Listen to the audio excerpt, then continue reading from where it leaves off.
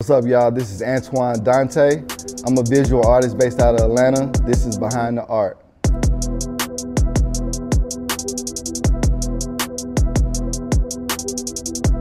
So this painting right here is of Tupac and Rihanna. Matter of fact, this is one of the first canvas paintings I ever done.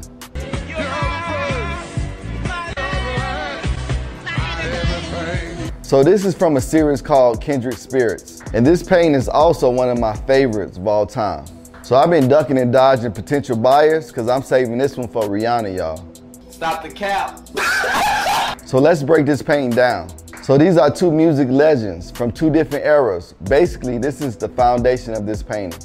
Because I believe in another lifetime, these two would be the perfect match, which connects to the title of this series, Kindred Spirits, which is defined as an individual or individuals that have the same attitude, same feeling, and same spirit. So this painting depicts Rihanna thug-like tattoo that's on the knuckles, which she pays homage to Tupac, who had the same tattoo on his stomach. The frame in this piece is also important. So I used the rusted metal to do the framing of this picture. Also, I used the screws, which symbolizes the rough and tough attitudes of Tupac and Rihanna.